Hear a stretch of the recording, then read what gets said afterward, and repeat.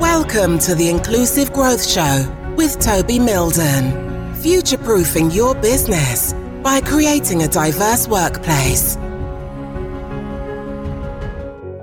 Hello and welcome to this episode of the Inclusive Growth Show. I'm Toby Milden, and today I'm joined by Mei Yi Man Oram, who is the Access and Inclusive Environments Lead at Arup.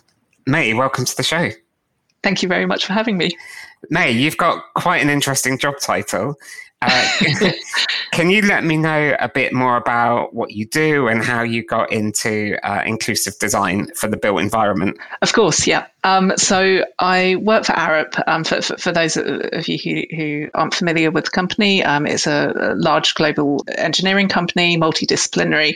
And within that, we've got a team that specialises in inclusive design. And we'll talk a little bit more about that later. But essentially, how I got into it, I'll be honest, completely by accident. I finished my university studies. I knew that I was very interested in design, very interested in sort of the social impact of it, of design and the built environment. But I wasn't aware of the fact that inclusive design as a career path, as a discipline actually existed. So did a bit of work experience at Arup, came across the team and never left. So that's how I came into the industry. What I do on a daily basis. So we've got a team in London, we've got a team in Manchester that specialise in inclusive design, and what we do is work with developers, work with architects, work with other people in that realm to try to make things much more inclusive and to maximize the opportunities that there are within how we design to meet the needs of a more diverse population. That's really cool. Can you tell me a bit more about what inclusive design is, what it entails, and why it matters particularly? Of course, yeah. So inclusive design essentially is design that is good for everyone. It's recognizing the fact that we've got a very diverse set of needs across our communities. It's recognizing the fact that people will have different preferences, have different requirements, and have different needs in terms of the built environment and how people actually use and experience the space. And so by designing in a way that thinks about the user needs and thinks about flexibility and choice for individuals within our communities, we're able to create spaces that people are able to use much more independently, and that people are able to use in a much more equitable way as well, not just from a spatial and a physical perspective, but also in terms of how it actually makes them feel and the experience behind it. So inclusive design presumably has been a discipline that's been around for a while now, but why is it important right now in the 2020s? Yeah. So I think there's a couple of things really. I think there's the moral duty that we have, and the fact that actually this is something that is the right thing to do. It's something that we as designers, as service providers, as anyone who is interacting with anyone else, it's something that we should be doing. There's a need for it as well in relation to all the changes that are happening within our world. So in terms of thinking, if we think about sort of the demographic changes that are happening, people are living for longer, working for longer, body shapes and sizes are changing. There's the technology changes as well, and the fact that actually there's a lot more that needs to interface with technology when it comes to the built environment and how that can help people experience of the built space as well. And then there's the environmental side of things as well, climate change, and again how that impacts on things like active travel, trying to encourage people to use more sustainable means of transport. And the only way that we can start to address some of those challenges is to really think about who we're designing for and make sure that it's fit for purpose. That's cool. I mean, that's quite a broad set of parameters that you need to bear in mind in order to design inclusively. What are some of the other future trends that you're seeing on the horizon?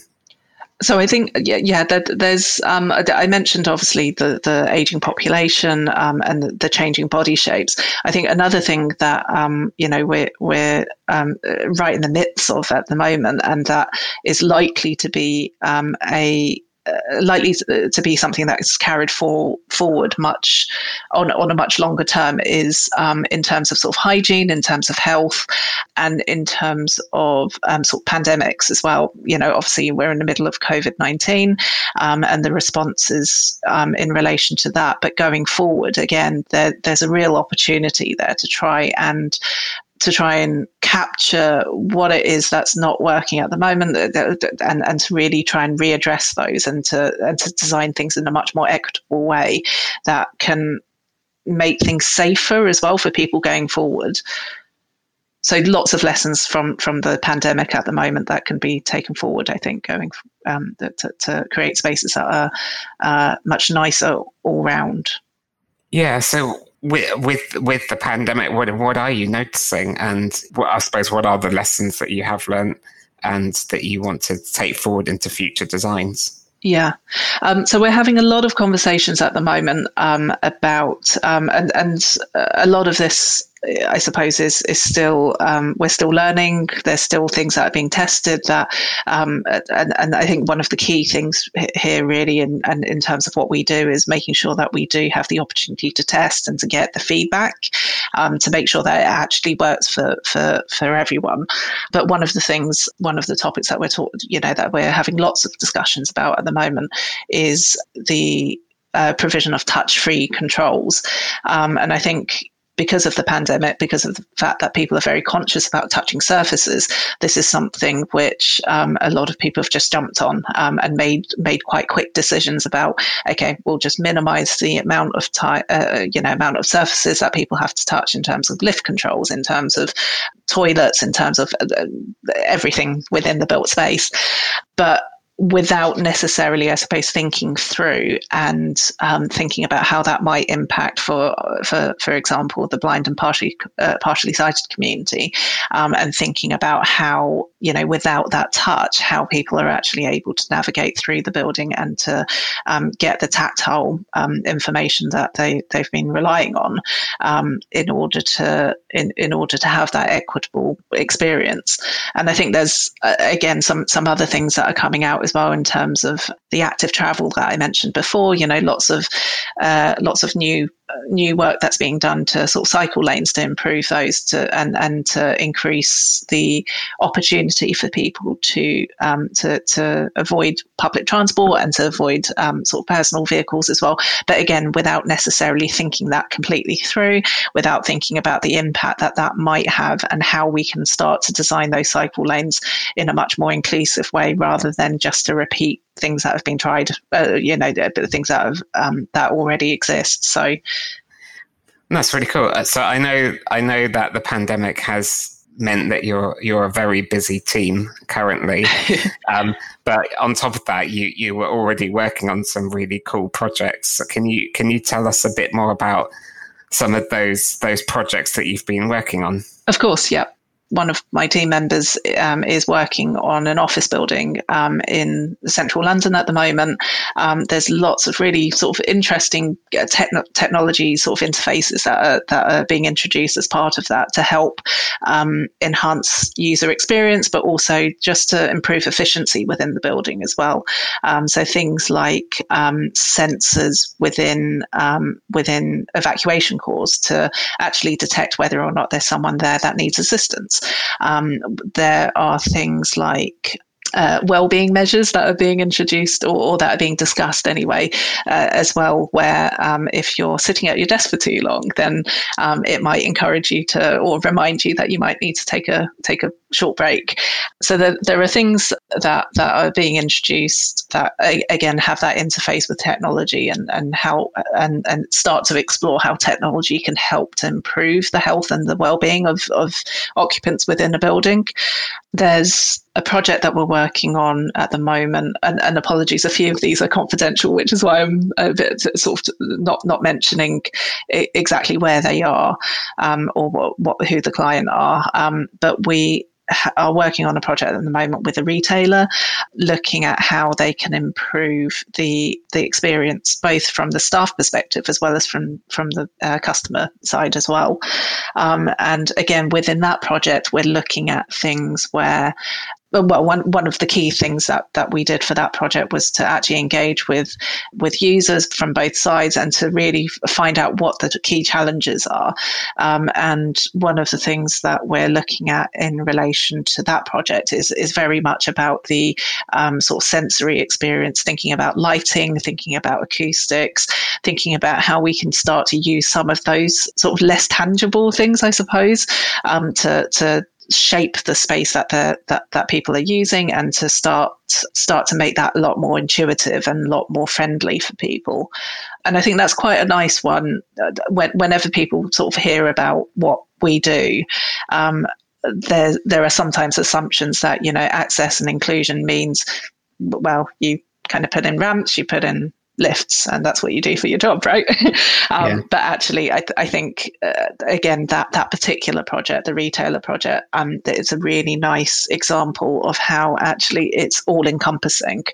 Everything about that space and everything that makes up that space will have an impact on people and how they experience it. So in effect, it's real inclusion, but also looking into intersectionality as well, because this is one of the challenges I have with when I talk to organizations, that when they talk about diversity, they think in a very siloed way, and almost in a hierarchical way as well. They have their kind of agenda laid out, and they say, okay, right now we're focusing on gender, then next year it's ethnicity, the year after that it's LGBT. We may eventually get around to doing something about disability, and then I talk to them about intersectionality, that somebody can tick several boxes, if you like. Exactly. So you mentioned earlier about the, I suppose, the moral business case for inclusive design. Do any of your clients talk to you about what their return on investment is going to be, or I suppose the economic results that they would expect to see? And if so, what do you talk to them about? So yeah, there's a few things, I suppose, that come out which kind of relate to that economics sort of side of inclusion. There's the sort of the productivity, the health, and the sort of happiness of the individuals that are working within a particular space or occupying a particular space, and there's the the fact that sort of longer term, people will, if you design something to be healthy, then there will be more return in the sense that people won't be taking sick days, people won't be there won't be sort of work related injuries, there won't be it's improving the well-being of the occupants, and having a longer lasting impact from that sense. There's the sort of economic impact in the sense of being able to, so if we design things well, then actually there is less likelihood, less risk of needing to retrofit things later on. If we design things flexibly, then again it allows that adaptation to happen within a building without having to undergo sort of major refurbishment, major works, which again will be much more costly if it's not considered from the beginning. In addition to the sort of physical costs of obviously the materials and the refurbishment as well, there's also obviously the disruption that will cause going forward as well, if people are having to shut down parts of the building or parts of the space in order to make those adjustments. And there's also obviously the time that's wasted as well, and the people costs associated with that. That's really cool. So, one of the things that I talk to my clients about in terms of the return on investment that they should expect from diversity and inclusion is inclusive growth. Now, growth can mean different things to different people. So I've worked with a retailer who just want to sell more TVs. Sure. And then I've worked with the police force who want better policing outcomes and better relationships with their community. So from your perspective and the work that you do, what does inclusive growth mean for you? So I think that there's a couple of things, actually. So the first one I would say is very much about the team, making sure that in terms of who's actually feeding into that design in the first place, both the people that are on the design team as well as people that are being engaged with from the wider community and from the end users, making sure that that is diverse and making sure that we are listening to a wide range of voices in order to feed into that. And from that, then the solutions and the designs that we create should hopefully be inclusive and be suitable for the purpose that they're intended.